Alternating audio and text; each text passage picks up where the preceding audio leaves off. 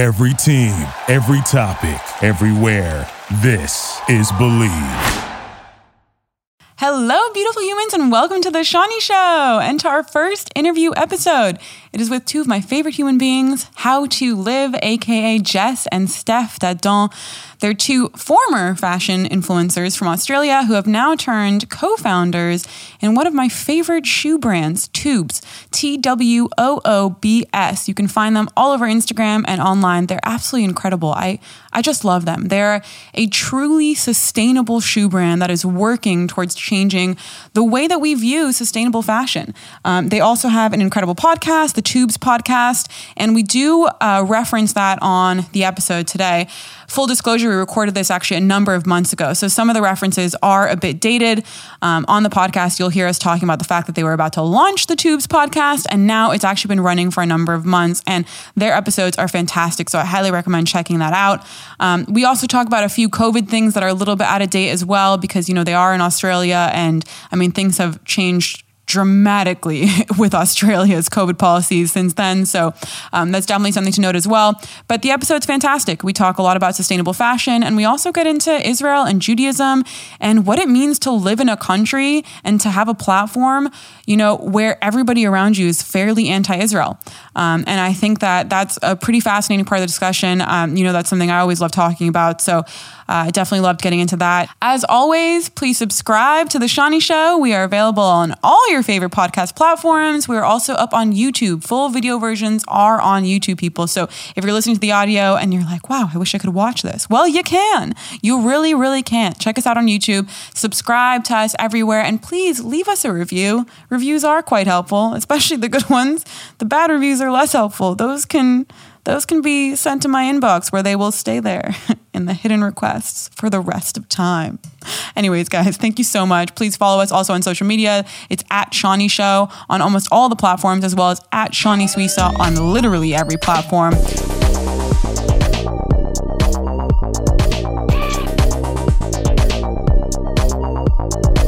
Oh, hello. I can't believe we get to call this work, just like hanging out with you.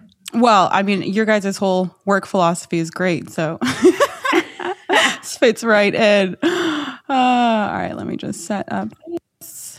And we are good to go. I was going to use, have you guys tried Riverside yet? We only ever used Zoom. We've actually stopped doing interviews on our podcast. Yeah, I saw that. We've actually just recently decided that we're going to pause How to Live the podcast. No, I love How to Live the podcast. I've been binging you guys for like 2 weeks at the gym. You can pause it now. So we're going to start Twoobs, a Twoobs podcast instead. Ooh, okay. Twoobs the podcast. That's kind of cool. Yeah, just like, I don't know, we've been doing it for a while, like a long time, and it's feeling a little bit, I don't know, I wouldn't use the word stale, but maybe I would. I feel like it's gotten to the place where we've gotten everything out of it that we wanted to get out of it. And so we don't want to keep doing it just for the sake of putting out content. Your interviews are great, though. Are you guys going to start interviewing people on the Twoobs podcast? Yeah. Probably. Yeah. But less of like a life story and more of an expert, what can you teach us kind of vibe. I like that. Is it going to be like strictly on fashion and sustainability and all of that? We don't know yet. I don't know. Oh, by the way, Jessie, we have a meeting tomorrow to discuss. I keep forgetting to tell you. I put one in our calendar. Oh, yeah, I've seen it. This is very early days. Like we literally just decided this a week ago, and it was in a 10-minute meeting. So we haven't even chatted about it properly yet. I was listening to your guys' was the work style one, and I think it's so spot on. And I don't think you understand that. I mean, I'm sure the work style in Australia might be similar, but America is the worst. We don't have fucking paid vacation. We don't weekends. What is a weekend? Do you know what I mean? Like, oh, you're off work. And there's no hours here. It's just crazy. And if you go to places like San Francisco, it's even worse. Yeah. Oh my God. We know that about America. And we feel that way about Australia. But then to look at you guys, I feel like there is no such thing as work-life balance. It is live to work, and that is it. And I'm just not interested in that life. I was watching a TV show yesterday, an American one. I can't remember what it was, but they said something about like, oh, nobody takes vacation days ever. And I was like, wait, what? Like here, we have 4 weeks paid leave a year. Like that's government mandated. And then I know people who have gone to the US and it's 2 weeks and they're like, what? 2 weeks? And for us, we're like 4 weeks isn't long enough. We give our employees 5 weeks. Plus every Wednesday. Plus Wednesday, which is such an unreal system. It's funny because Wednesday is one of my biggest work days. And I was like, I should switch that. I should make Tuesday my biggest work day and take off Wednesday. But I mean, it's a big problem here. But also the 2 weeks is usually not paid. It's usually unpaid leave. Oh, it's unpaid. Yeah, oh my God. So they're saying you can take time off, but we won't fire you. But you're allowed to take time off, but we won't pay you because you're not working. Oh my God, wow. My jaw is to the floor. That's disgusting. No, we have 4 weeks paid leave. And then if your employer is kind and you wanted to take unpaid on top of that, you could. Yeah, that's unbelievable. Yeah, we don't understand that kind of lifestyle. I wish. Wait, so who went to the silent retreat? Was it Steph? Yeah, I went to the silent retreat. How was that? So good. Run me through that. So I'm doing a meditation teacher training at the moment, actually with American teachers, Tara Bruck and Jack Cornfield. And as part of that, I had to go on a minimum 6-night silent retreat. And I'm a year ago, which is like a spiritual hub of the world. And there's so much of this stuff here. So I literally went down the road to this beautiful sanctuary and did 1 week total silence, meditating hours and hours every day. We did mindful work period, which was really fun. Like I did work in the kitchen and we were totally silent through that as well. There was some Dharma inquiry sessions every day. So there was a lot of the Buddhist wisdom being talked about. And it was so hard. And I thought the silence would be the hard part, but actually just the sitting and meditating for hours and hours and hours every single day was pretty fucking boring, to be honest. And I was like sitting there waiting for this like big spiritual experience. But actually it turned out you were just meant to be sitting with whatever came up. And for me, it was boredom. So I was like, okay, I'm bored. I'm still bored. And so I was just learning to sit with and be with bored. That's a hard thing to do, just to sit. If you are a person that gets bored, it's very hard to just sit. I love not doing anything. It's just like that's like my natural form. If I could be like my happiest, it's just me in a hammock. You know what I mean? Like just not doing anything, but also like having the ability to do what I want, which is a privilege in and of itself. But yeah, I think that's difficult. So you started getting into are you certified now? Is that like the final thing, or you have to do more? No, that's the first thing. Oh, okay. Yeah. Step 1. Step 1. It's a 2-year long course. And for the first year, we're learning. For the second year, we start to be practical in it. We have to start teaching people to meditate. But all of my friends, when they find out I'm learning this, they're like, can you teach me? Can you teach me?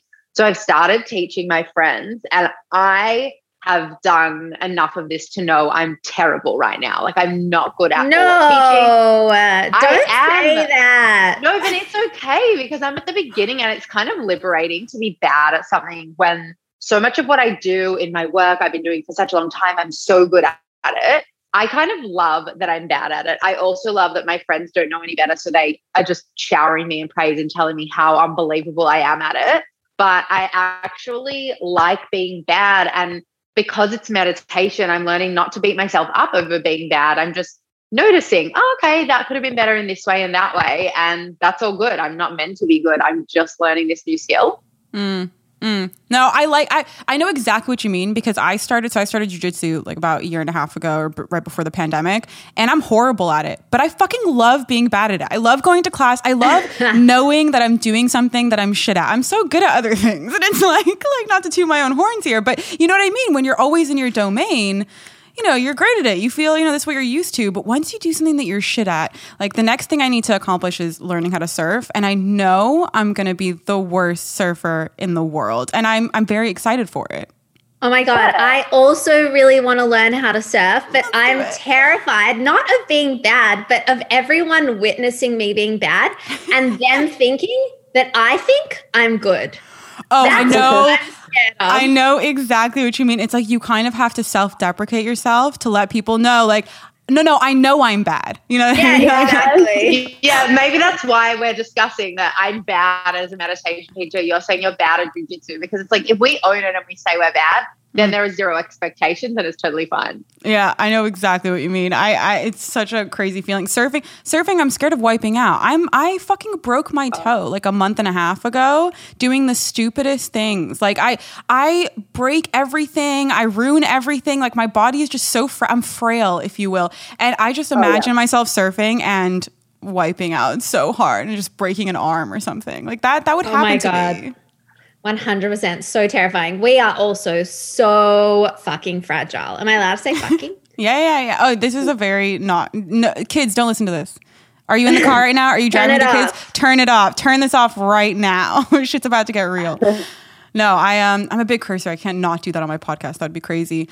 So I love tubes. Obviously, I'm a massive fan. You guys know that. I'm all over your social medias because I just think it's so cool. First of all, I love the look. So there's obviously that. But I love what you guys have been doing lately with this whole Stop Buying Our Product campaign because I think it's so cool. It's just so unexpected, and it's not something you're seeing from fashion companies these days. I mean, they're all just like buy, never wear the same thing, keep buying until you literally die. Like buy from all of us nonstop.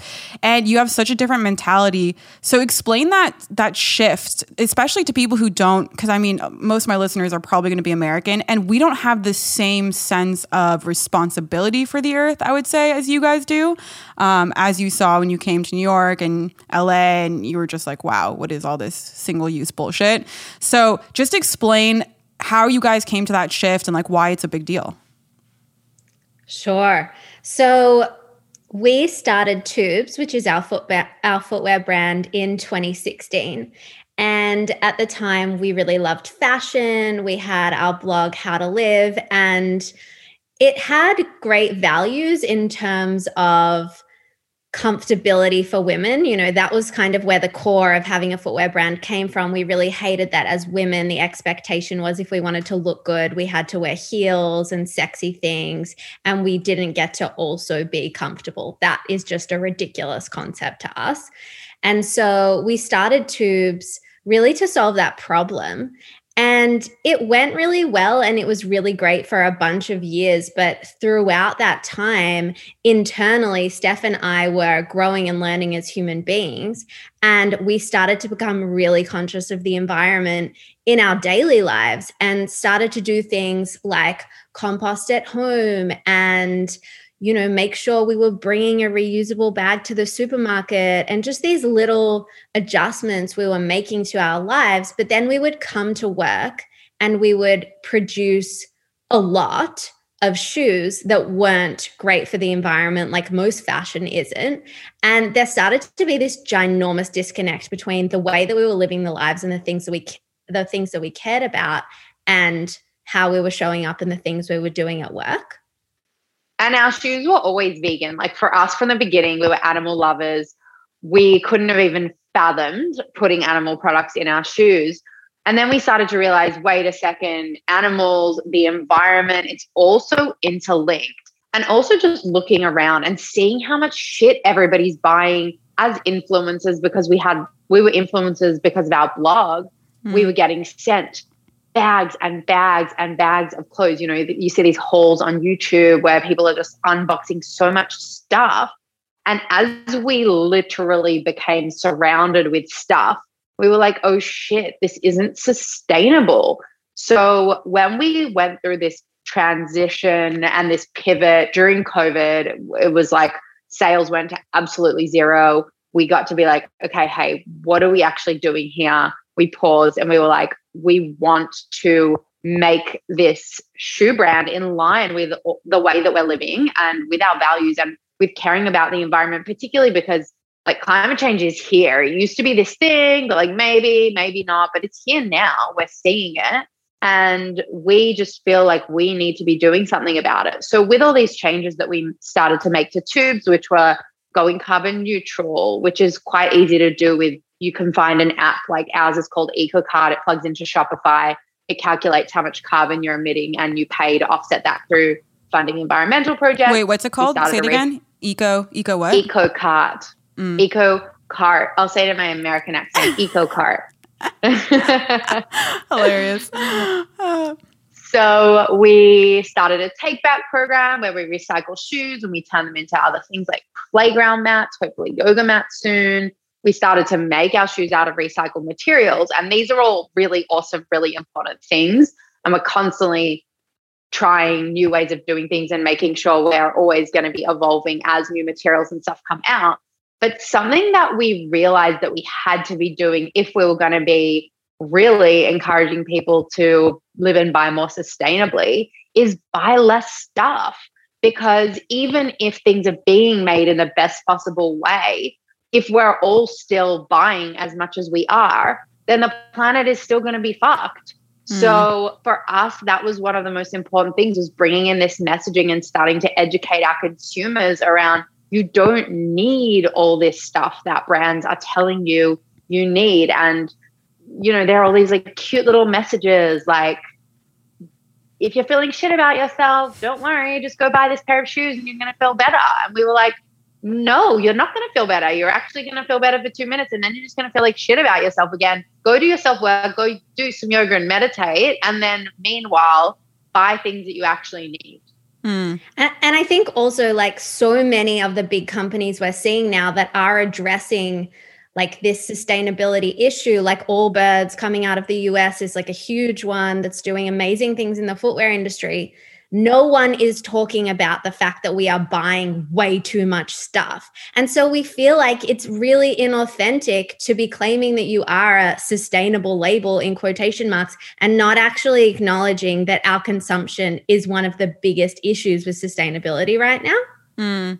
Yeah, I feel like it's something that's glossed over. And I mean, I think companies do this with everything, right? Like it's such BS. And the fact that people buy into it, I don't know, maybe I got lucky because my dad was in advertisement. So he always taught us, be aware, you're being sold, be aware, be aware. These ads are all just trying to sell you. And we see it time and time again, whether it's, during Pride Month and all of these companies now are, selling everything rainbow, or if it's greenwashing, like you guys have been talking about, all of this stuff is just such bullshit. And it's coming from these major corporations and these huge companies. Like, do you guys really think that these companies that are peddling you to essentially buy nonstop are actually caring about the environment? Like, they don't give three shits. They just want to make sales. So they'll put things in a beige box or a brown box and make it look, earthy or whatever it is. And like, oh my God, this new soap bar is sustainable, but hey, it arrives in plastic and a box and a this. And we're seeing it over and over again in all these different industries that they think are going to quote unquote get them sales. And you're the first company that I've seen really come out and sort of say, stop buying our stuff. If you don't need a new pair of shoes, just don't. And I'm not just saying this because you guys are on here right now, but legitimately it has made me second guess so many purchases just because I'm thinking in the back of my mind, I'm like, do I really need another fucking denim skirt? How many do I have to have? You know what I mean? Like, can I chop one up that I currently have and make it look a little different? Or what's the problem with wearing the same thing? That blue sweatsuit that I posted on my Instagram recently, I've worn that like 30 times since I got it 2 weeks ago. Like, I just don't. It's a great outfit. I'm going to keep wearing it, And so it's legitimately made me shift my perception because I don't really think it's that crazy of a concept to take hold of in your mind, but it's not something that anybody's speaking about. And it's nothing that was ever presented to me before. So I really feel like once people start seeing this, anyone who actually gives a little bit of a shit is gonna start second guessing things. And it also, it helps you save money in the long run, which my grandma would be very proud of. Absolutely. There are so many people, like how common is it to hear people complaining that they just don't have enough money when actually they have a really good job and they do have a lot of money. We're just spending it on all this crap that brands are making us feel like we need. What's been really interesting for us is how we approach this as a company and how we be profitable with this messaging. So we recently hired a COO, Chief Operations Officer, and she came on and she was like, wait, you're telling people to stop buying what? And we've had to go through this process of being like, okay, how do we balance the purpose with the profitability. And the irony of it is that people actually love us because we are telling them to stop buying. So we're like, stop buying. They're like, I want it. We're like, no, stop buying. They're like, give it to us. And obviously for us, it's awesome if they're stopping their purchases, if they're buying way less. But if they do need a pair of shoes, it means they're going to come to us over the fast fashion company, over those companies that don't have values and don't give a shit. So it's creating this amazing, strong brand loyalty, these brand ambassadors, which is such a beautiful flow-on effect. Yeah, you're like the hot guy that like keeps saying no. You know what I mean? And you're like, oh, but you're just, you're so hot. I want you. And then you guys are like, no. I know we have these abs, but you can't touch them. You have to wait. Yeah, you have to wait. You guys will taste so much better if you just wait. you turn and give the cheek. You guys are like, no, just a cheek one. We'll proceed later. No, it's true. It's such an interesting, it's brand loyalty is really important. And I don't know if brands strive for that as much now. I feel like they just strive for endless amounts of sales and endless amounts of recognition. And I think what you guys have done is built, because you also came from the How to Live page, right? So like you guys came from this page where you had like this existing community of people who really liked you.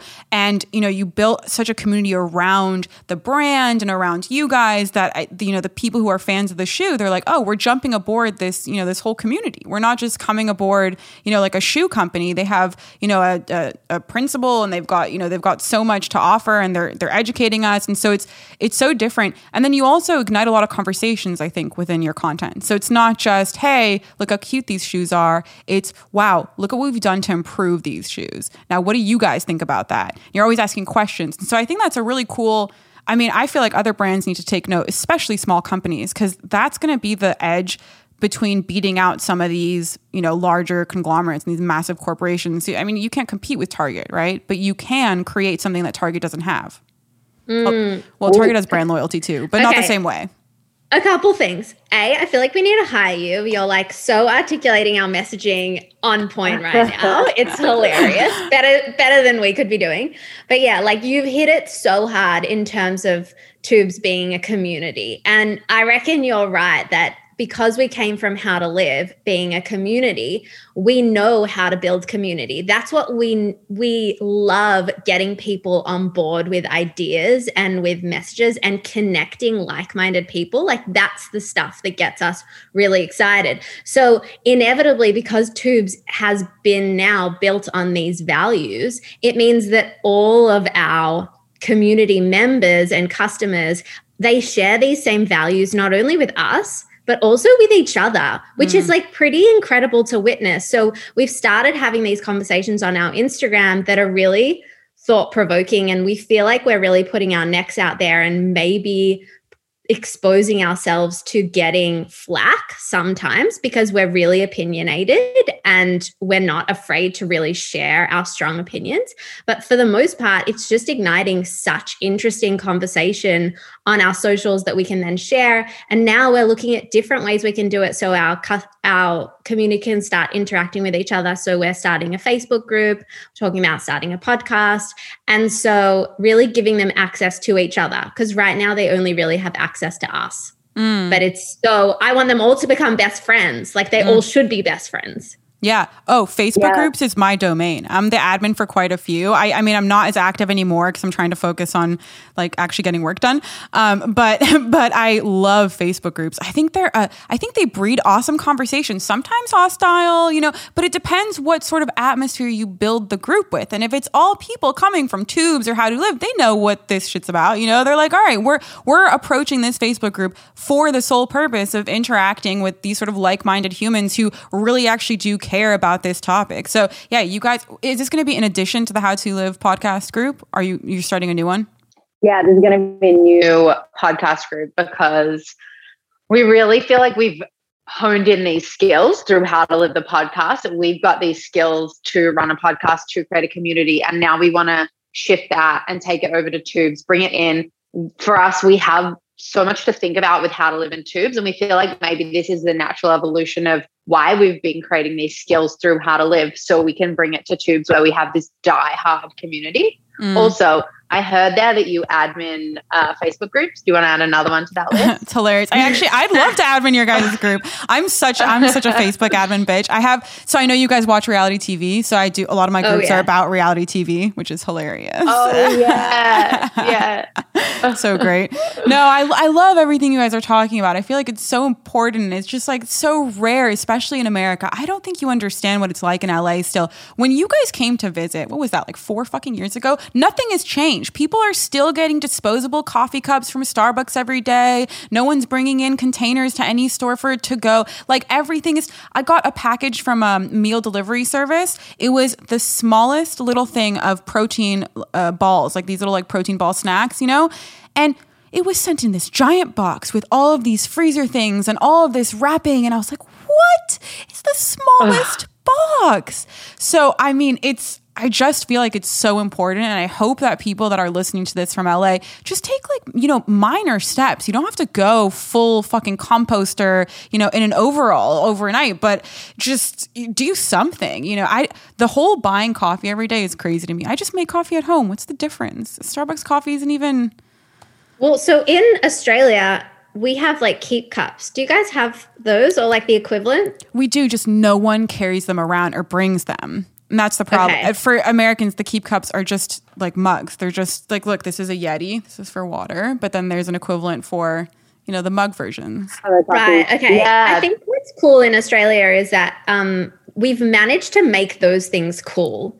So like if I see someone who's getting a takeaway coffee and not using a keep cup, like where I live in Melbourne, where most people are pretty sustainably minded, like everyone's greasing them off. Like the barista hates them. The customers that are waiting behind them and in front of them hate them. Like if you don't have a keep cup, it is so uncool because like doing shit stuff for the environment is not cool. And that's how we should see it.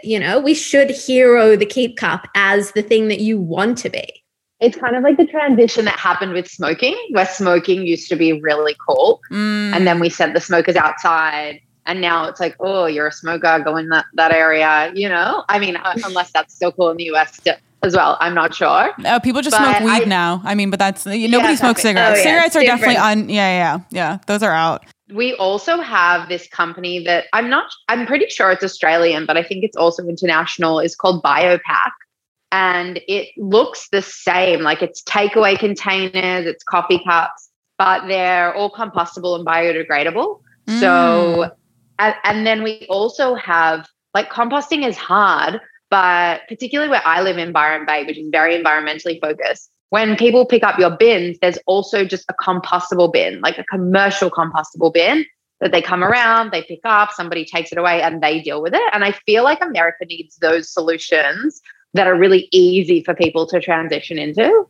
I'm about to blow your mind in a really horrible way, but our blue recycling bins and our black trash bins get thrown into the same fucking garbage truck. Shut up. I'm not even How does kidding. That fly? It's the most ridiculous thing ever. I don't understand it. I'm always just like, what? How is this even humanly possible right now? And apparently it's because they haven't figured out a way. And I need to fact check myself on this. So if I'm wrong, I'm wrong. I'll remind you guys later. But from what I've understood, it's because they haven't figured out a perfect way to recycle yet. So they're just making people get used to it for once they actually do. Which I just think is so insane. Now, you also have to understand. You're just practicing recycling just for fun, but you're not actually recycling. No, that's shocking. And I don't know if that's the legitimate reason or if it's all over LA, but in my neighborhood specifically, I have gone out to check because Richie, my dog, he hates the garbage truck. So he's always barking at them. So whenever they come through and I hear him barking, I always go outside just to see what's happening. And I swear to God, freaking both in the same truck. It's just crazy to me. And LA also doesn't save our water. So we're constantly in drought and we're letting the water go into the drains and then just evaporate up or just stream out. Like we have no sense of, our government sucks over here, but as in there's just none of that. Our government also sucks. The good thing about here though is like our local governments are really good. So like at a at a country government level, like federal government, ours is shit. But then like suburb by suburb even, that's when the composting and the cool stuff is happening and those people really care. Yeah, and you guys have that attitude as well, just in your culture. Like we do not have that attitude. But the thing that you said about making it cool would work really well in LA, because everybody in LA is just all about like, you know, what's the cool new thing? And they love judging people for things that are uncool. So we need to brand it in this way. Oh, we need a campaign. This is great. Yeah, we need to like bedazzle some keep cups or something. It's hilarious. Or get them on some celebrities, some big keep cups. You know how you used to see the Olsen twins walking around with their big like venti Starbucks cups? We need that in keep cups. Yeah, we have to get all the people who promoted Fire Festival to promote that, and then maybe it will work out. But speaking of influencers, influencer culture, it feels like you guys jumped on the train when it was all happening. When did you guys start How To Live, the original page?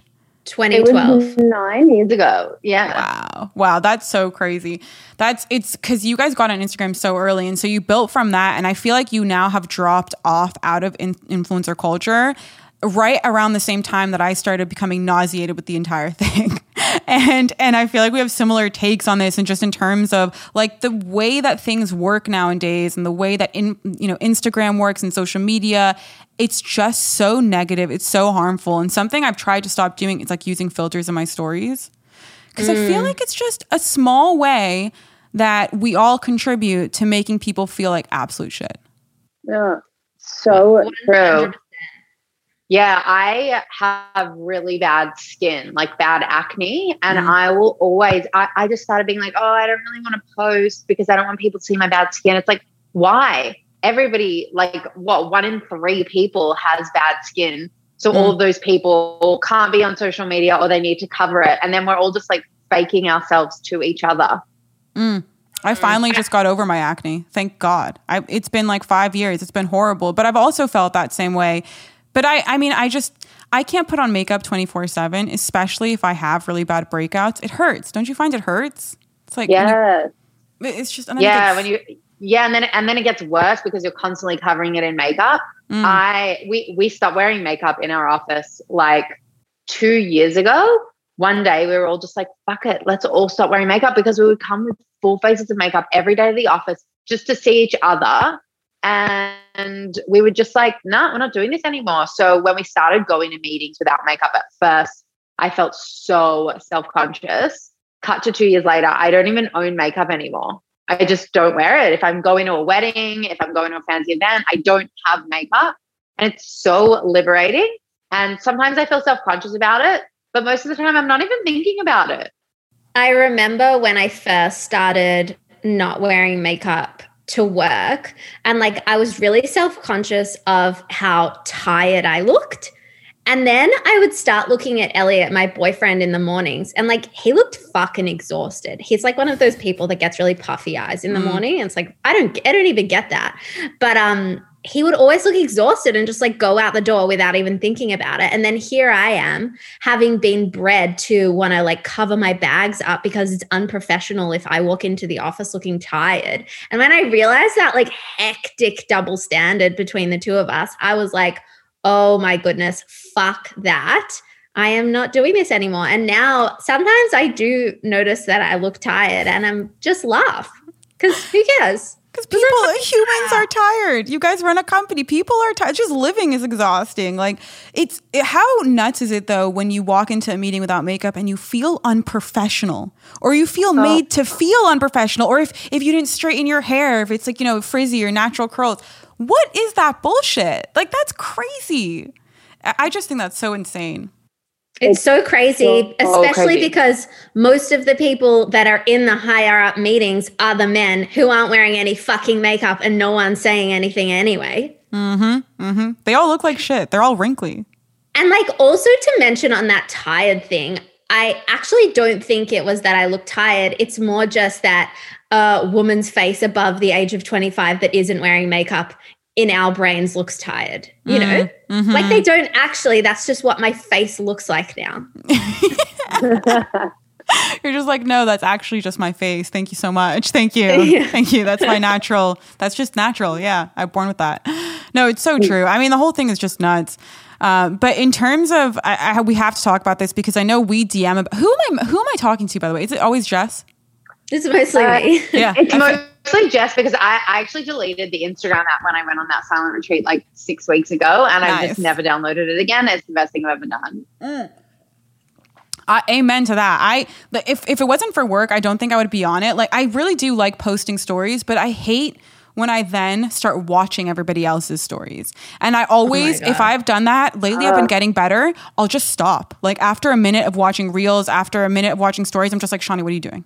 Just turn this off. Like, watch a basketball game. If you really want to consume content, put something on your screen, put something on your TV. Like, you don't need to be mindful about it. Oh, if I'm gonna waste, in inverted commas, an hour and I just spent it scrolling through Instagram versus if I've put some trashy TV on and watched the shit out of it for an hour, I feel so much better with the TV than I do with a lost time on the phone. And I just felt like I was constantly, that mindless, I'm about to go do something, and then all of a sudden I'm mid-scroll on Instagram. And then I was like, well, what was I just doing? So I find that now that I've deleted it, it's crazy though, because it's like that's still programmed into me. So I'll mindlessly end up scrolling through Facebook, obviously, is an easy one, which I hate. Or I'll just even scroll through my camera roll. Yes.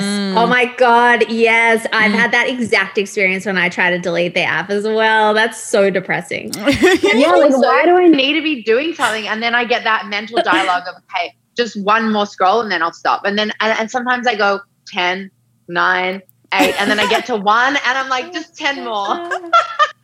Oh my God. Wait, also, can we discuss how shit it makes you feel? So, for context, I am in lockdown right now. Like where I live, we just went into lockdown. Like lockdown number 10 or whatever. From the past. Lockdown number 5. I think we've been in a total of over 10 months lockdown now over the last 18 months. But can you explain to the listeners, because your lockdowns, your rules are going to be different than other people. So what does a lockdown mean for Melbourne? Okay, so a lockdown for Melbourne most of the time, like this time, essentially means you're allowed to leave the house for 4 reasons. One of them is to buy food, like only grocery stores are open. One of them is to do exercise, but usually there's limitations on that. So I think at the moment you're allowed to exercise for up to 2 hours a day with one other person within a 5-kilometer radius of your home. So it's like very fucking specific. To go to the doctor and to get vaccinated, something like that. And then other than that, you have to be in your home.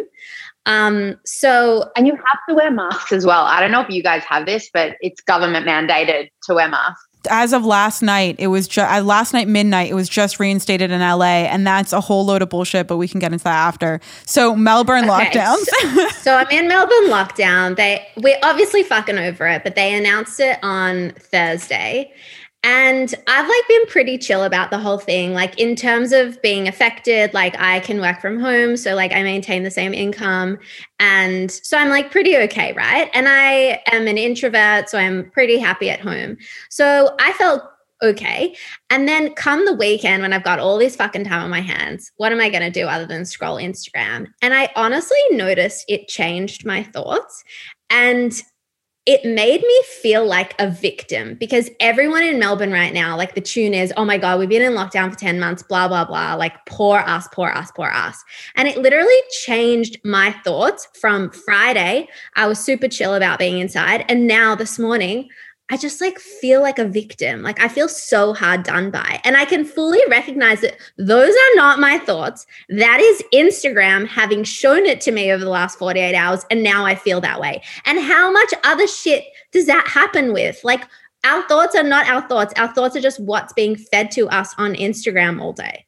Oh, there's so much stuff like that I feel like now when the team will come to me and be like, this thing happened and it's the biggest deal because we're all so consumed by it on Instagram. It's this massive deal. How are we going to respond? I feel like I have this perspective because I'm not on it. And I'm like, oh, that's not a big deal. And I can easily formulate a really non-reactive response to it. But it's just we're so caught up in it when that is most of our lives is spent on Instagram. So true. I was at this Shabbat dinner, and we were actually talking about that in terms of, we were talking about how when you post about like Israel as a Jew, whatever, you get canceled. And the big conclusion to the entire conversation was your reaction, you getting canceled is all about how you handle it. You cancel yourself. Like, other people aren't canceling people out there. And that's honestly the truth. It's because people go and they get outraged, and then the person like starts apologizing and backpedaling. But if you don't do anything wrong, or if you do something wrong and you say sorry and you move on, fine. You know what I mean? But if you stand behind your opinions, if you're putting out content that you're conscious of, that you're making an actual, thoughtful effort before putting out, then no one's going to fucking cancel you. No one's able to. It's all on you. So it's completely true. It's the people who give in and feed into this, and reply to every single tweet or every single Instagram comment, or, and start going in back and forth with these people who don't even know for 5 seconds who you guys are. You know what I mean? And so it happens all of the time. And this is actually a perfect segue into being Jews, first of all, in Australia, in the media, and then, and sort of tying that together and what that's like. Cause I obviously got some slack, but I, first of all, don't have a fraction of the following. And also I come from a place where there is still,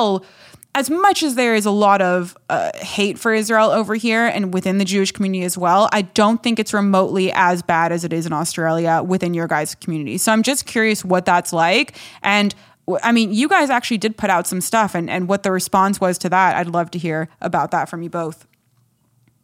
Yeah, I think it's a really interesting experience here because the Jewish community is a lot smaller.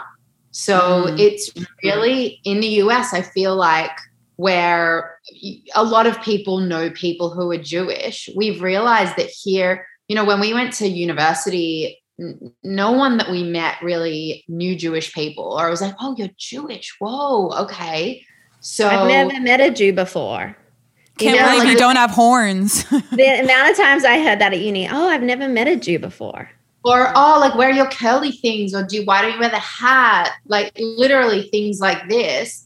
They didn't know about it. And so the Jewish voice is not really in the media at all. People don't really consider a Jewish perspective on things ever. We grew up with, everyone had Christmas, and I remember people being like at the store, so what are you getting for Christmas? And then I'd just like look up lost at my mum, not knowing what to say. And she'd be like, we don't celebrate Christmas. And they'd be like, huh? And then when we started getting American movies talking about Hanukkah, Christmas, we were like, cool, this is so fun. And so, yeah, like with the whole thing that's gone down with Israel and Palestine, I think in Australia, obviously, as with the environment, people are very left, very progressive, the young people in particular. So I think that there's not this consideration for what they're saying or how it would affect Jewish people, which as a Jew here is really hard to see and be a part of. And I definitely feel how social media really, really amplified that. And I found that for me, my mental health, when everything was going down between Israel and Palestine, really took a massive hit from being on social media and being so consumed by these posts that had undertones or overtones of anti-Semitism. And the frustrating thing is, you don't want to turn a blind eye to it by not being on social media. You don't want to not get involved and have Jewish voices in there. But at the same time, it's like, are we really changing anybody's opinion by adding our voice to the noise? I think also it was a really confronting time for a lot of young Jewish people in Australia because we are all very left-leaning. So, we care about the environment. We care about everybody else's rights. And then it was just a real moment for me, and I know for like a lot of my friends, of being like, oh shit, like should shit hit the fan, no one's got my back, and in a time where I feel like I have everyone's back, that was like a real moment of take a step back and really assess like who my people are, like my people being who has my back. And I think that a lot of young Jewish people here, you know, we are the ones at the protests. We are the ones at everyone else's protest. We will lend our voice to every cause because we genuinely care. Like at the core of us, we all really care. And then just to not have that level of empathy or compassion for our Jewish experience given back to us felt really, really confronting and scary, and probably was the first time where I was like, oh shit, okay, I understand what's happening here. And I understand why the Jewish community in Australia, I won't talk to America, but it's very insulated, you know, like we go to the same schools, we date each other, we know everyone's grandparents, like it's so fucking insular. And I used to be really insecure of that. I remember when I went to uni, made all these new friends, and I had to explain to them that most of my friends were Jews. And I felt like icky about that, like as if I was in this like private club that no one was invited to, and I was embarrassed. And then when I saw this play out, I kind of understood why obviously things like this happen over time, and it forces us to be insular because it's a really alone experience that only we can understand. And as much as my friends outside of the Jewish community who I spoke to about it, you know, some of them were empathetic, but actually a lot of them weren't. And a lot of them who know my heart weren't down to like have an open-hearted conversation with me about. And that was like fucking intense and made me realize who the people I can count on are. Yeah. I mean, it's definitely different in America, but we can relate to a lot of that. And it's a huge problem in college campuses here. Universities here are the breeding ground for absolute anti-Semitism. You know, they'll call it anti-Zionism, whatever they want to call it, but it's just such bullshit. You know, it's flat out anti-Semitism, and it's everywhere because it's such disproportionate criticism of Israel. And it's so hard to be a Jew in any space. And it makes sense why our parents, you know, created these sort of Jewish bubbles for us. I mean, the Jewish bubble in Australia is virtually the same as the Jewish bubble in South Africa, which is also virtually the same as the Jewish bubble in London, right? And like, why is that? Because time and time again, we're under attack. And so if we have, you know, our schools, then we have our security at the school, right? If we have our neighborhoods, we have security in our neighborhoods. Our neighborhood now has armed security because of all the violent crime that's been happening in Los Angeles. So it makes sense why we form these communities, because we really do need to have each other's backs because nobody else does. And if anything proved that, it was this last stretch of the, you know, Palestine-Israel conflict on social media. It was really an atrocity to see. Like so many people and I think what hurts the most is the fact that so many people post out of ignorance, thinking that they're posting out of compassion. And that's where I feel like people have completely lost their minds, because they will share and retweet anything, you know, with any headline that grabs them, and they won't do any research about it. It's even if they're being approached by their Jewish friends who are saying, hey, double check this. Like what you're posting is wrong, and it's leading to legitimate dangers and violence against your Jewish friends. And, you know, they still won't. They'll say, well, no, you know, that's not what I'm hearing. That's not what they're saying. And it's like, well, you don't know anything. You haven't actually done the research. You haven't even been to the country that you're so, you know, passionate about. And then on top of that, it's this idea of like all of these people in the liberal circles. If you really care about things that are happening globally, then why are you not fighting for all of the other causes? There are literally genocides happening right now. Like there are literally genocides happening, and nobody seems to be caring about those. And yet somehow a stir up in Israel and Palestine, which, I mean, listen, every single life that is lost is a tragedy. But when you look at the numbers of lives lost when America goes to do some random mission in Iraq or in Afghanistan or wherever, or even when the freaking British army goes somewhere right now, right? Like people don't know, like there's all of these tiny things happening all over the place. And I mean, the numbers are just astronomical compared to what's happening in Israel. And so it's just such disproportionate criticism, and it's such fake. It's this fake sort of compassion that people are building up. And it's really sad. And it taints a lot of liberal spaces here. There's a great organization you guys should look into. It's called Zioness, Zioness. And it's essentially fighting all of this, where during the women's marches, Jews were not really welcome. You couldn't have, a Magen David or like prominent, fact that you're Jewish or Jews for women, or like none of those signs were allowed. You couldn't have an Israeli flag, even though everybody else had their country flags. And so Zionists started as a way to be able to help Zionists still feel welcome in liberal movements, because most Jews are progressive. Most Jews are, like, socially speaking, and a lot of Jews are financially conservative, but socially speaking, we all are kind of a progressive people. Minus the like super intense subsect of Orthodox Jews. But for the most part, anybody living in our age. And so it's sad that we're not welcome in those spaces. And it's hard, and especially on Instagram. Did you guys get a lot of slack when you posted those stories?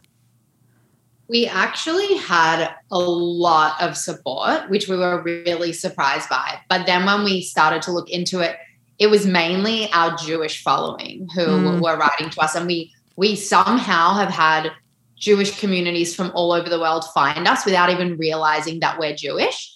And so a lot of Jewish followers from all over the world writing to us, but not a lot of people who weren't Jewish, or if they were, they tended to be older, which is a little bit scary. But it's kind of like this thing of these, if you're young, if you're progressive, there's these undertones of anti-Semitism. And I feel like you nailed it there with, there's this disproportionate interest in what's going on in Israel. And I actually spoke to somebody in Israel who's in one of my meditation groups while the conflict was going on. And I was kind of, in this mode of defending Israel. And she's a religious Jewish woman, and she's actually a rabbi. And she was saying, I'm really critical of my government and what's going on right now. And innocent Palestinian lives are being lost, and it's not okay. And when she said that, I was like, whoa, I've been so defensive over Israel. Am I wrong here? And I sat with it. And what I started to realize was she's Israeli and she lives there. So she feels secure in that. So she can be critical of her government. Just like here in Australia, we're fucking critical of our own government. Just like in the US, you guys are critical of your own government. Our First Nations people have been horribly treated, and we go out and we protest for them. And, it's really front of mind for us to all be pushing towards acknowledging our First Nations people, to empower them, to put them back in of power. First Nations people. Wait, can you define First Nation people? Because I don't think people will understand that. Yes. So First Nations people, or people might have heard of the Aboriginal people, are the first people to have lived in Australia. They've lived here for thousands of years. And now First Nations people is the most accepted way of calling them, because they are the First Nations. And that applies to anywhere in the world. So the same thing in the US, you have your First Nations people. Canada has their First Nations people before the people came and colonized. So in Australia, for us, it's really big that we're honoring our First Nations people, our Aboriginal people, and the heritage that they have here, and that they've looked out after this land for thousands of years. Imagine if the US suddenly turned all of their attention to Australia and started accusing us of living on stolen land, started delegitimizing our right to be here. We would all be like, what the fuck? Like, we're here living our lives. We get it. We are Australian. We are living on this land. This is our battle. And great, like if people want to support our First Nations people, then awesome. But suddenly making us feel like we don't have the right to live here wouldn't be helpful for the situation. And it just wouldn't happen. There would never be that level of interest in us. And that's where I feel like it is blatantly anti-Semitic, because why the fuck are you so interested in this one thing? Being anti-Zionist, I don't think a lot of people know, means you don't believe that the Jewish people have the right to have a land. Self-determination. Yep. Yeah. Like, can you imagine if everyone was anti-Australian, like anti-Australian people having a right to live in Australia? Like, that is such a fucked up concept, and only ever applies to Jews and to Israel. And I hate going into victim. I don't want to feel like a victim. And I also had somebody write to us on Tubes a week ago, and she said to us, we were posting about First Nations people and our support for them within Australia, and we're adding onto our postal slips that Australians can now add the traditional name of the land, which is really fucking cool. Oh, and cool.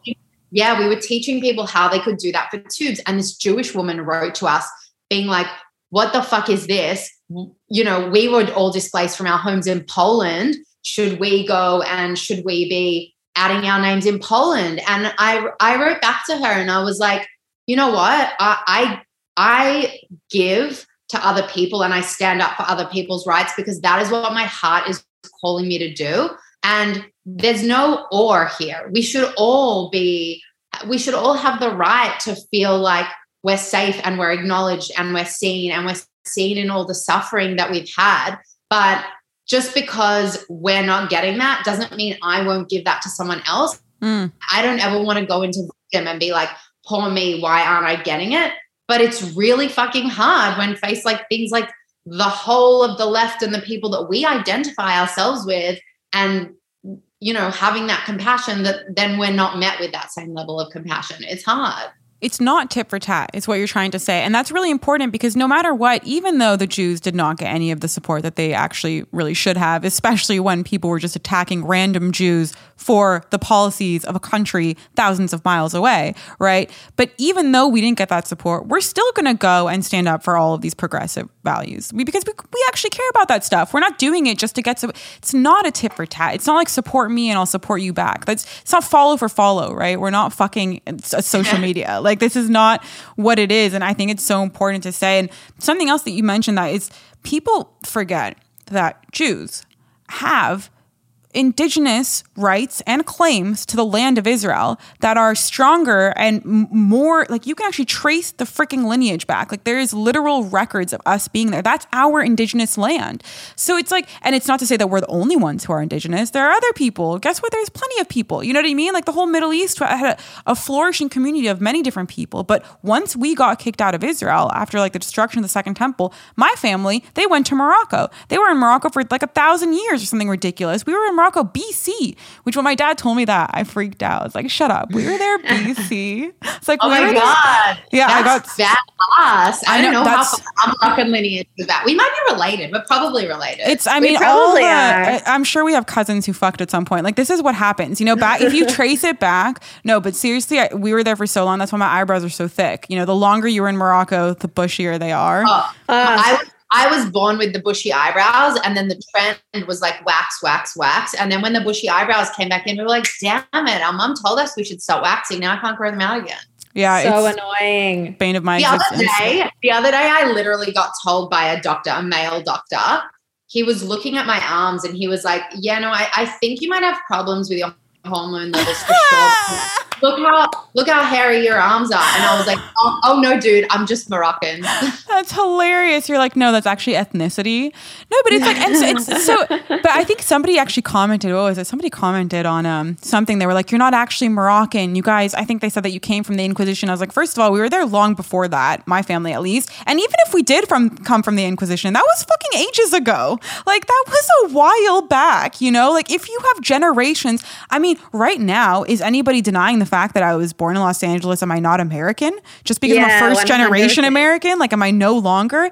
And this whole idea of, and so first of all, people always forget Jews are indigenous to Israel. And then second of all, it's like the audacity of telling someone who you don't actually understand is indigenous to the land that they need to get off the land because other people are indigenous to the land that want to live there, right? When all of these people in all of these Western countries that are making these claims are literally ancestors of colonizers who are now living on land that they freaking took from indigenous people. It's like, if you cared so much, why are you still living in Los Angeles? Why are you still living in that house? That's not yours. That should belong to Mexico. Why is California still a part of the States? You know what I mean? I mean, and even Mexico. Mexico is from Spain. Screw them. The natives were here before them. Do you know what I mean? It's like, how far back are we trying to go? Is my house not my house? Was it actually a farmer's house? Who am I trying to give this back? I mean, the whole thing is just insane. And people love to live.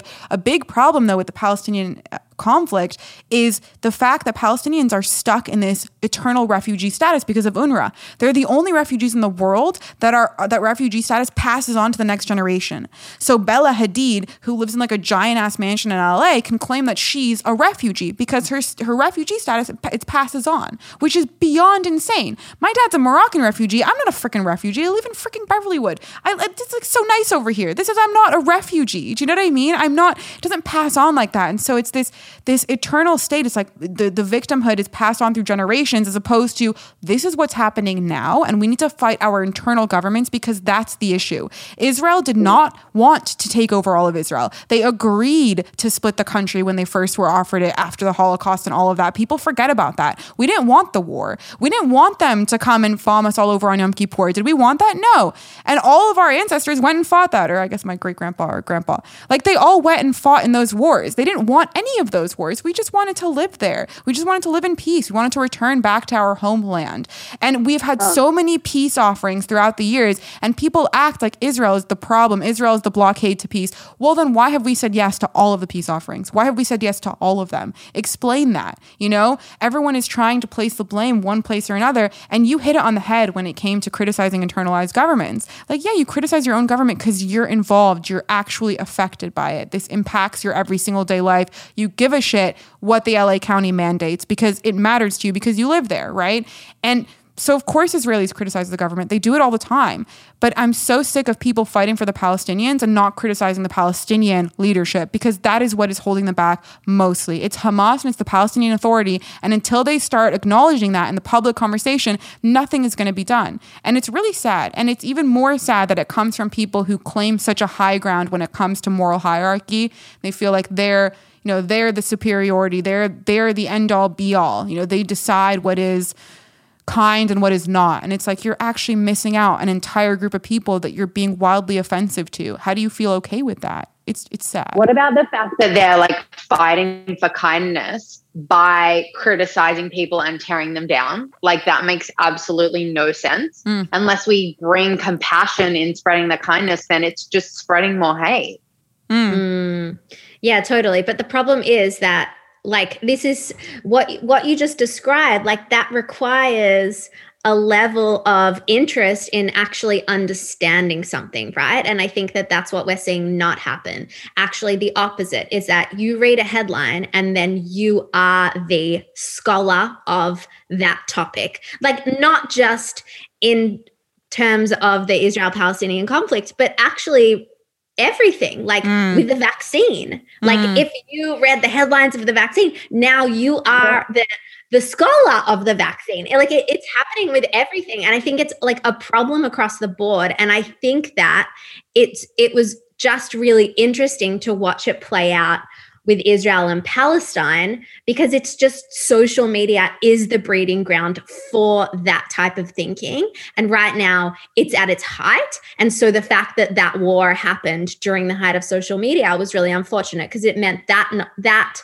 type of thing was applied to that conflict, but it's also being applied to so many other fucking things right now. And that's really scary in a really broad sense. It's the Facebook lawyers. You know about Facebook lawyers? It's hilarious. It's like Facebook lawyers are the people who you find them in the comment sections. They're the quote unquote scholars, right? They know about everything. They studied it all. They understand the science, right? They're like, they've just got it. They've just got it. They're the Facebook lawyers, and they're everywhere, and they're taken over, and they need to go away. Like, why are there so many fucking people who think that they know about something that they have never studied before in their life? Are you an epidemiologist? I'm not. My uncle is. I still don't even trust his opinion. You know what I mean? Like, how am I going to trust Randy from Iowa on Facebook? It's just, it's crazy how it's happening with everything now. And it's so funny. But I will say it is pure entertainment for me. And I absolutely love seeing a post and being able to predict exactly what kind of mayhem is going to go down in the comment section and opening it up to find everything I was looking for. Every single thing. Everyone, they hit all the spots. And then some people get creative. They hit new spots. Like, how can you guys hate and criticize so much? And yet, how can I predict this? It's predictable. It's easy.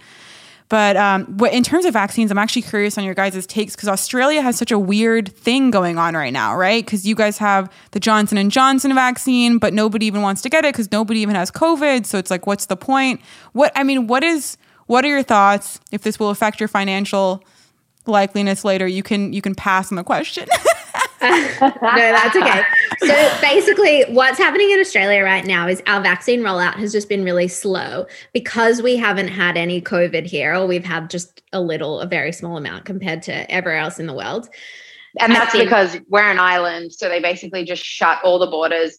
You can't come in. You can't even go out. You need a permit to leave, which is really hard to get. And there are so many Australians stranded overseas and have been since the beginning of COVID because they just halve the amount of flights that come in. So it's like a couple flights a day coming in from overseas and they're impossible to get into. Wow. So the government just like kicked back, Yes, Australia is now Soho House. Australia House. More exclusive. So they just like kicked back, put their feet up, and they were like, sweet, like it's not urgent. Like we don't need the vaccine super urgently. So they're just like doing the rollout really slowly. But what it means is that I'm in Melbourne in lockdown when like you guys are in LA all fucking vaccinated and like able to have parties and stuff. And I am it's my birthday next weekend and I was supposed to be going away, but now I'm going to be in lockdown. Yeah, that's so miserable. I still can't, but what's crazy is that Melbourne has been in so many more lockdowns than everywhere else in Australia, right? Is that why you moved to Byron? I love that you know that. Yeah, you're really across it. Oh yeah, I've been tracking it. Yeah, so I moved to Byron a year ago, which was pre-planned, but I've been so lucky that I missed pretty much all of Melbourne's lockdowns except for the very first one. And here we're regional. So we're kind of like in the middle of nowhere, even though we get so many tourists. Somehow we've avoided all the lockdowns, all the cases. But yeah, the country manages to keep most of the time, the whole country is at 0 cases. And I feel like this sounds wild to people who aren't from Australia because we'll have like 3 cases and then the whole state will go into lockdown. And that's how they're managing it. So like there'll be 3 cases, whole state will go into lockdown for 5 days. You get it back to 0 and then you get to go out again. And the way that they're doing that is if you do get to come in. Did I lose you guys? No, you're still here. Oh. You're there. Oh, wait. Maybe she lost us. Oh, now we lost you. Oh, yeah. Oh, now she's frozen. Wow, but in a really nice, hold on, I need to take a photo. It's like she looks like a mermaid. We did lose her. Oh, we lost her. Wait, Jess, let me see your, I just want to see your hair height for a second. I've been curious as to like what the short, oh yeah, you're hilarious. You're just like me. So I also, oh wait, my camera's up there. This is short for me. When I had Mia cut it or Eva cut it and I was like, oh, it's so short now. She's like, that's very long. But you had such long hair. I'm actually thinking about cutting mine shorter. I think I'm going to do a bob next. Oh my God, that's exciting. What? I don't know this. I don't know about the bob. Yeah, just like it's just relaxed, you know, like I don't need to advertise. I'll just do it when I want to do it and then advertise. I'm your sister. We speak all day, every day. I tell my sister everything I eat. Do you guys not do that? I don't know about basically. Usually it's a play-by-play. I have like a 30-minute conversation with Tova before I eat anything. I'm like, but do I really want that? Are you sure I'm in the mood for that? And then I think to myself like, and then I end up just asking her to make me something. Oh my God, I love you guys. You're the best. Wait, are you still living in your family home together? Yeah, I'm in the living room right now, technically. But I took over. Yeah. Yeah. Okay. I love it. I mean, LA is so expensive. There's no point of moving out. Like it's just. And Eva's there too? Eva is actually a lifeguard at summer camp right now, and she's going to be going to NYU next year. Oh my God. That's so exciting. Guys, she's grown up. She has a boyfriend and everything. They're like so cute. She's so cute. So she's doing that. Epic. And then Mia has a baby and lives in Spot. Oh yeah, I've seen. I think I follow. I think Mia and I are friends on Facebook. So I've seen her baby. Her baby is so cute. I don't usually like babies, but that's a cute baby. Like that. So is that where your mum lives? Mm-hmm. In Spot. Yeah. Okay, good. Just to clarify all of the where are you going? Yeah, all the things I've assumed from Instagram. Yeah, that's great. God, the other day we went to our grandfather's place and he had your dad's book just sitting there on the coffee table. Oh yeah. That's so How cute is that? We were like, oh, do you know that we know him? He's like, oh really? Just reading his book. That's adorable. Wait, it's funny because it's the craziest thing. So do you guys know how I know you guys? Did I ever tell you originally? Because I knew about you before I knew that Albert was your dad, which is hilarious. So I heard of you guys from Jidge when I was in Berlin. He was like, you have to see these sisters. They're great. And me and Tova were going to like start a page called Sweesters, but we just got fucking lazy and never did anything with it. My God. Sweesters needs to happen. At some point when I have people who can do it for me. Yeah, like that's gonna happen, but I'm so not. I can't. I can't dedicate more time to content. But I heard about you guys from that. And then meanwhile, I knew about Albert, who's my dad's like best friend.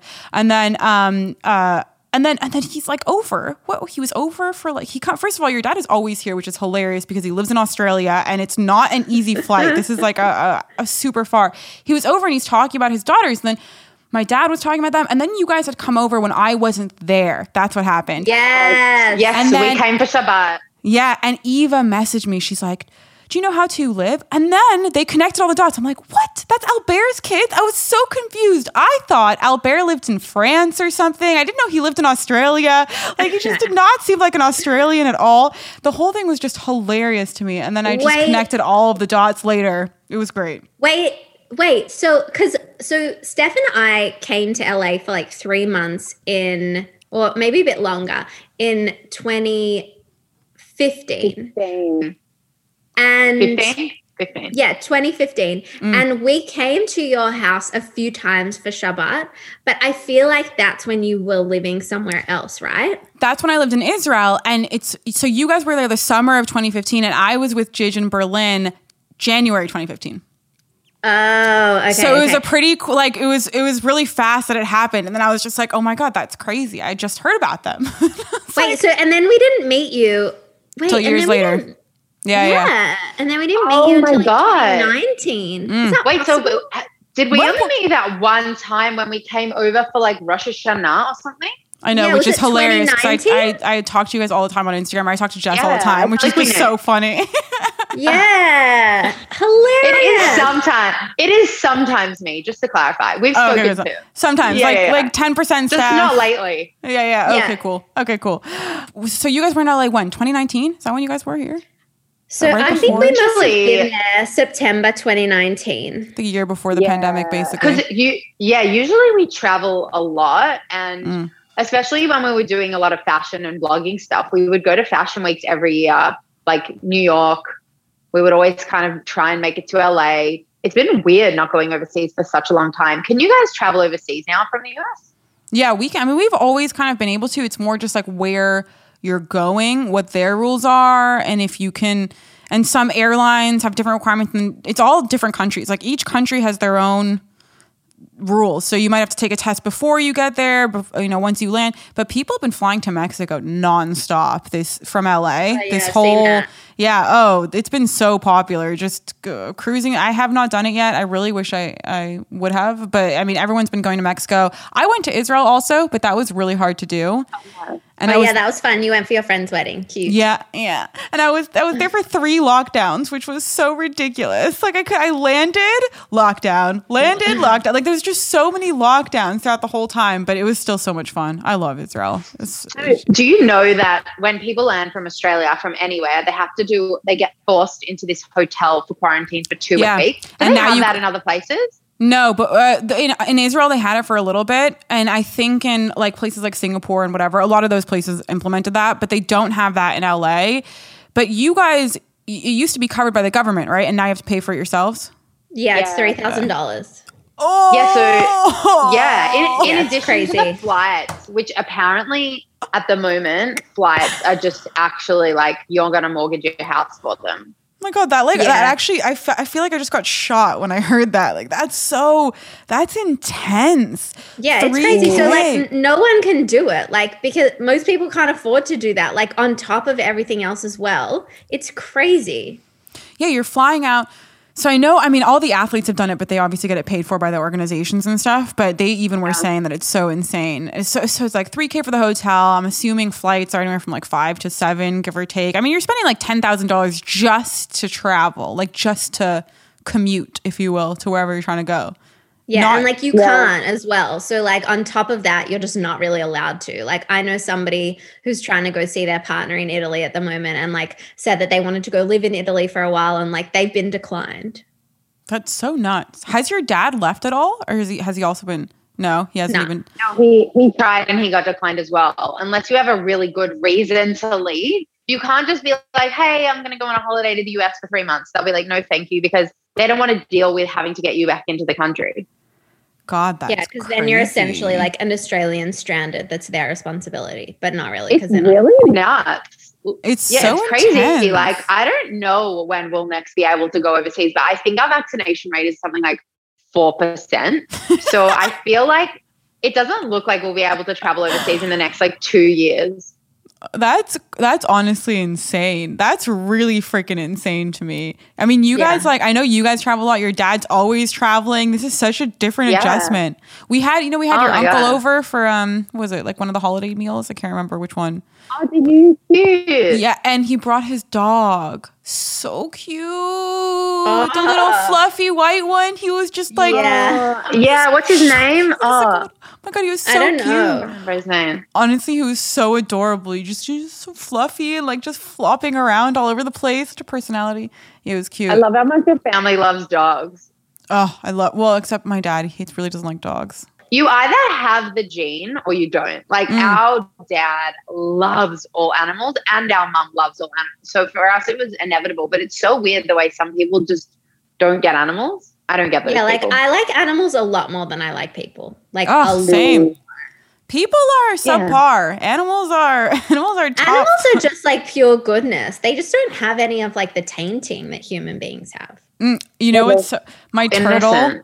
I've come to the conclusion. So, Steph, you haven't seen my stories, but there's this whole saga right now with my turtle who's been like coming inside. He's an outdoor turtle. He keeps coming inside. He's like doing all these crazy things lately. And I just went outside today. So many patches of dirt have been dug up. He dug up all these little things. So it's a girl. We've come to the realization it's a she, and she's looking for a place to lay her eggs. It's the cutest thing. Right? How pure is that? Like, it's not so. Is she your pet or is she a wild turtle? No, she's our pet. Technically, it's complicated. What happened was our housekeeper brought over a couple turtles one day. She brought us 3 turtles, one big one, 2 small ones. The 2 small ones were never to be seen again after like the first week. It was really sad. My God. But the big one, who has managed to stay for like 7 or 8 years now, Freddie, he hibernates, or I guess it's she hibernates all winter long for like 5 or 6 months. It's crazy. She'll just dig up a little hole in our backyard, hibernate there. And then when it's like, it starts getting sunny again, she's like popping out. She's got a pool. She goes to swim. She has the whole backyard. It's like all to herself. She has little nooks and crannies to hide on. Oh, I feed her. Oh, here's her food. Look, it's like these little, she loves these. This is premium food. This is insects. Ooh, she loves this. And then she also really likes this, which is just little pellets. She's so hilarious. But she won't eat any human food. No watermelon, no cucumbers. I keep trying. It's like she's like, no.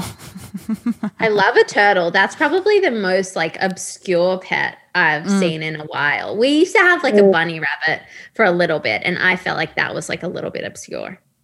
Rabbits are cool. I used to show rabbits in 4-H. You know, where you like at the fair, go and you get like a ribbon if you show them well. It's like it's such a country thing. We have no idea what you're talking about. Literally zero. Please explain. It's hilarious. So there's fairs where you bring your animals and you show them and you win prizes, and it's like this whole thing. And I got like a blue ribbon. I won first place. You know where you go and you get like fried Oreos. You know what I mean? Like these are like these big country fairs. It was your pet rabbit. Yeah, I had 2 pet rabbits. The first one passed away. It was really sad. But then I had a second because rabbits, they die easy. Like they're not. They die so easy. Yeah, they really do. Yeah. They have weak hearts. They have short lifespans. But also, I just feel like we need to clarify something. I don't know if you've been to Australia, but there is nowhere that you go in Australia that is going to serve you fried Oreos. Like heavenly American stuff right there. Yeah, totally. Like you're lucky if you can get like a cinnamon donut. Yeah. Are you serious? There's not donuts everywhere? Oh, I'm obsessed with donuts. Yeah, we've got donuts, but that's like as exciting as it gets. Like it doesn't get super weird. Like we've had fried pickles in the US before. Like that shit just doesn't happen here. When you go to Disneyland and you funnel have cakes and stuff, Mickey's head on a stick and like a toffee apple thing, like we don't have anything like that. Whenever we come to the US, one of our favorite things is eating desserts, specifically like the cupcake shops and all that stuff. We just don't have that much of it here. Yeah, we have, I mean, listen, I gained 50 pounds in 1 year, and it was purely because of America's food. Like it was really good. And I still remember the nights where I ordered so many donuts, and they were honestly delicious. Like no regrets. We have really good junk food out here, but it's so bad for you. I know what makes my stomach hurt and I still do it. What was it? Friday night? I had like 30 different challahs. You don't understand. There was tomato challah. There was a jalapeno challah. There was an onion challah. There was a sweet challah. There was a challah with the za'atar. There was an olive challah. I was dying. I was just... Okay, perfect example. We only have one flavor challah here. Like, we do not have flavored challah. You've talked about this to us before and we are like, where can we try these flavors? Because we've just got like sesame seed. That's like the one train. Oh, actually, we do have raisin challah, which is delicious. But other than that, nothing. So, yeah, no. But I mean, there's a trade-off, right? Because we also, as taxpayers, have to pay so much money for all this freaking healthcare because it's not even like it's sick care. It's not even healthcare, right? We don't do any prevention. Like, our country is just so unhealthy across the board. We're unhealthy for the earth and we're unhealthy for ourselves. It's really sad, but hopefully we'll improve it one step at a time. But yeah, I mean, listen, Australia, you guys gave us avocado toast, so thank you. Thank you so much. We did. Really. Avo toast. Is there anything better? I remember there were multiple years between when Australia had discovered avocado toast and the US hadn't, where we would come to America and like ask for toast with a side of avocado and people would look at us like we were fucking crazy. And then it was a beautiful, beautiful moment the first time we came where we saw it on a menu and we were like, finally, 5 years later, it's here. Hilarious. Yeah, now it's everywhere. Now we're getting criticized because apparently we can't buy houses in LA because we buy avocado toast. This is a... yeah, they used to tell us that in Australia. Yeah, they told us that like 5 years ago. That's hilarious. I love that. Catching up on the avo toast trends. Okay, wait, like, Steph. Millennials value $15 avo toast over buying a house. Are you vegan? Yeah, I'm like a flexible vegan. I will never eat meat because I haven't eaten meat since I was a kid. I became vegetarian when I was 7 and I always have hated it. I don't even like Beyond Burgers and stuff. I find the whole thing is gross. I do. Yeah, I just don't like meat. I think it looks gross, sounds gross, smells gross, the whole thing. But I will occasionally have fish like twice a year. And then sometimes I'll have dairy, especially if I go to brunch. I love French toast and I love pancakes. Nothing's going to stop that. I just love them. I love them so much. Actually, I made some mean like vegan spelt and oat flour crepes yesterday. Okay, send me that recipe.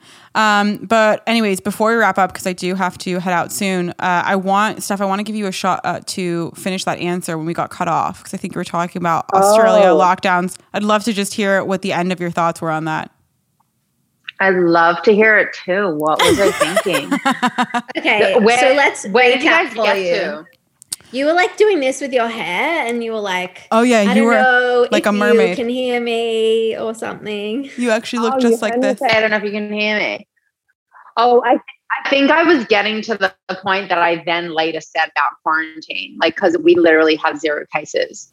Oh yeah, because you moved to Byron, which is it's actually so funny that you live in Byron, because that's one of it's like a top of my bucket list. I love weed, and I think that I would just fit right in Byron. You'd fit right. Say no more. You are a perfect Byron Bay candidate. I'm sure the Australian government would let you in if you put that on your form and tell them you need to live in Byron. Also, on the topic of pancakes, and like French toast and all of that stuff, Byron is amazing because it is so forward in the vegan offering that you can literally go to any restaurant, any cafe, and they have a vegan option for cheese. They have a vegan option for everything.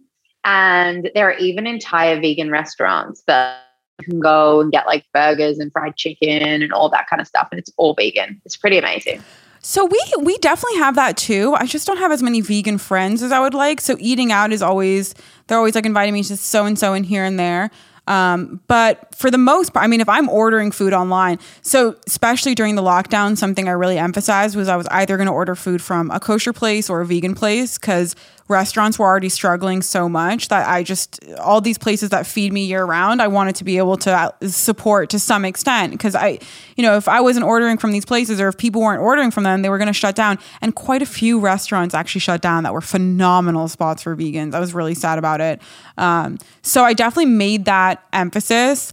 But there are good spots. Like there's great brunches. I just need to convince my friends to go to those places. They're freaking annoying. But we do also have there's a lot of gluten-free stuff here. That's huge right now. So you'll have entire menus that are gluten-free, or you'll have menus with the sort of indications like the little signifiers, like a G and then a V, or a V this, or a VG. So they do a lot of that. But yeah, I think Australia's just ahead of the game in that department. I mean, also because you guys care about animals more than we do. But that's a fact. People in America don't really care. Oh, that makes me feel sad. Oh. Speaking of animals, you guys should check out their episode that they did with the head of PETA. That was actually a really cool listen. Oh, yeah. So good with Ingrid Newcat, the founder of PETA. I think that's one of my all-time favorite episodes we've ever recorded. She's so good. She's so incredible, and the way that she compares human rights with animal rights for me was just so fucking spot on, and she cares about everything and everyone equally. You could tell it comes from such a genuine place within her. The way that she was speaking. And I mean, it's when you hear someone talk that's been doing something for 50 years, or 30 years, whatever it is, you feel that experience. You feel all the layers of everything they've been through in order to sort of climb. PETA didn't start yesterday, right? This person's been building this. And PETA gets such a bad rap, particularly in America. We've had a lot of people write to us speaking about reading a headline and criticize PETA, all this stuff about them, and be like, no, their work's terrible because of this one thing. And it's when you hear Ingrid speak, this woman is a fucking expert. She's been out there living her whole life, dedicating her whole life to this. And the issues are so much more complicated and nuanced that if you just come in and you see, oh, PETA approves kill shelter, PETA has kill shelters. It's well, when you actually look into that, all of these other shelters that aren't kill shelters are turning all of the animals away and just taking only the most beautiful ones to be we're not a kill shelter. And it's PETA are doing the hard work to take in every single fucking animal and get them rehomed. And in order to do that, they have to be a kill shelter. Things like that, where it's she has to make these tough decisions because she actually fucking cares. She's not interested in just being surface level activist. Yeah, she was badass. That was a great one. Okay, so where can people find you guys? Where can they find everything too? Because there's so many different areas. Or funnel them to what you want to funnel them to. Okay, so we have a podcast, How to Live the Podcast. Definitely encourage you to go hang with us over there. And at How to Live on Instagram. It's How to Live, TWO, which is a little bit confusing. And then we also have our footwear brand Tubes. That's TWOOBS. And you can find us in all the places there. Amazing. Ugh. Guys, I love you. Wait, one last thing I before I forget, because I did have this question. Why do you guys pronounce it Dadon? Why is it not Dadon? Such a good question. When we're in the US, we actually say Dadon to people because that's how our American cousins say it. And that's the natural American pronunciation. Wait, your American cousins say Dadon? Is that actually a thing? Dadon. Yeah. Yeah. That's how they pronounce their name. But how does your dad say it? Dadon, right? It's it's Moroccan. Yeah. That's how he says it. It's so weird. It's so weird that you say that because the other day, I think I was in a massage and, the weirdest shit comes up in your mind during a massage. And I swear I started to think about this and then I forgot how I say it. And I was like, do I say Dadon or I don't fucking know. I don't know why we say it like that. That was just how we've always said it in our Aussie accents. That's so fun. It's so funny to me because I was just trying to think what would be the equivalent of me saying Swissa. I think it would be Swissa, which actually a lot of British people do call me that. They say Swissa. Swissa. Yeah, that's fair. But do you not feel Swissa does feel a bit Americanized to me? Yeah, it's easier. Swissa is so much easier to say than Dadon, put on the accent. Yeah, you do feel a bit like an ass, right? You're Dadon. Yeah, exactly. I have a friend that called me Stephanie Dadon. He called me Dadon. Yeah. And it's so aggressive because it has that Moroccan tone to it, Dadon, that it just... Oh wait, we lost your audio, but that's hilarious. It's so funny you say that because I just when I pronounce Hebrew words, if I'm talking about going to Eilat and stuff like that, I'll always say Eilat, And my friends in Israel used to make fun of me. And I would say, but I'm speaking in English, so I'm going to pronounce it kind of in English. Oh my God, that's like our worst is, so like there's such a thing about Americans coming to Melbourne and they say naturally in their accents, Melbourne. And that feels fine because it's in their accent. That doesn't bother me at all. But then they come here and it's almost like people from Melbourne pay them out from the way they're saying it. So then they start saying Melbourne. And it sounds fucking ridiculous in their American accent. And then when they get to the word Melbourne, they're like, Melbourne. It feels like they're putting on an Australian accent. It's like, just say it in your accent. You're good. Melbourne. I don't even know how I would say it now. I need to say it tomorrow and then when I'm on a fresh mind, because now I'm thinking Melbourne. Well, if you came to Australia, though, you would have to say Melbourne. Otherwise, people will pay you out. It's like in concerts, they'll be like, hey, everyone, what's up, Melbourne? And it's like, no. It sounds weird, but you have to do it. That's hilarious. Well, after I went to Cape Town for 2 weeks, I came back. It was like 2.5 weeks maybe. And I came back and everybody was confused with my accent. They were like, oh, all of a sudden you're British? And I'm like, what are you talking about? Because I was just surrounded by only Australians and only South Africans. There was not a single other American person there. That was all I was hearing. And it really, I mean, like if I went on Love Island, I would leave with an accent. I would definitely leave with an accent. Oh my God. I will speak to somebody British for 5 minutes and then all of a sudden I'm like going up at the end of my sentences. Yeah. And it's like, what is up with my brain? Like whoever I'm speaking to, I end up imitating. It's hilarious. It's the inflections. That's what they always would make fun of me for. They'd be like, what was it? Like, how are you doing? What are you doing? What are you up to? You just go up.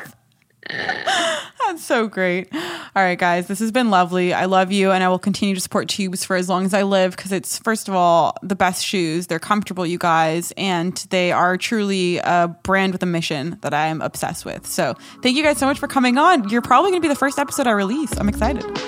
Thank you. So Thanks for having us on. So nice to hang out.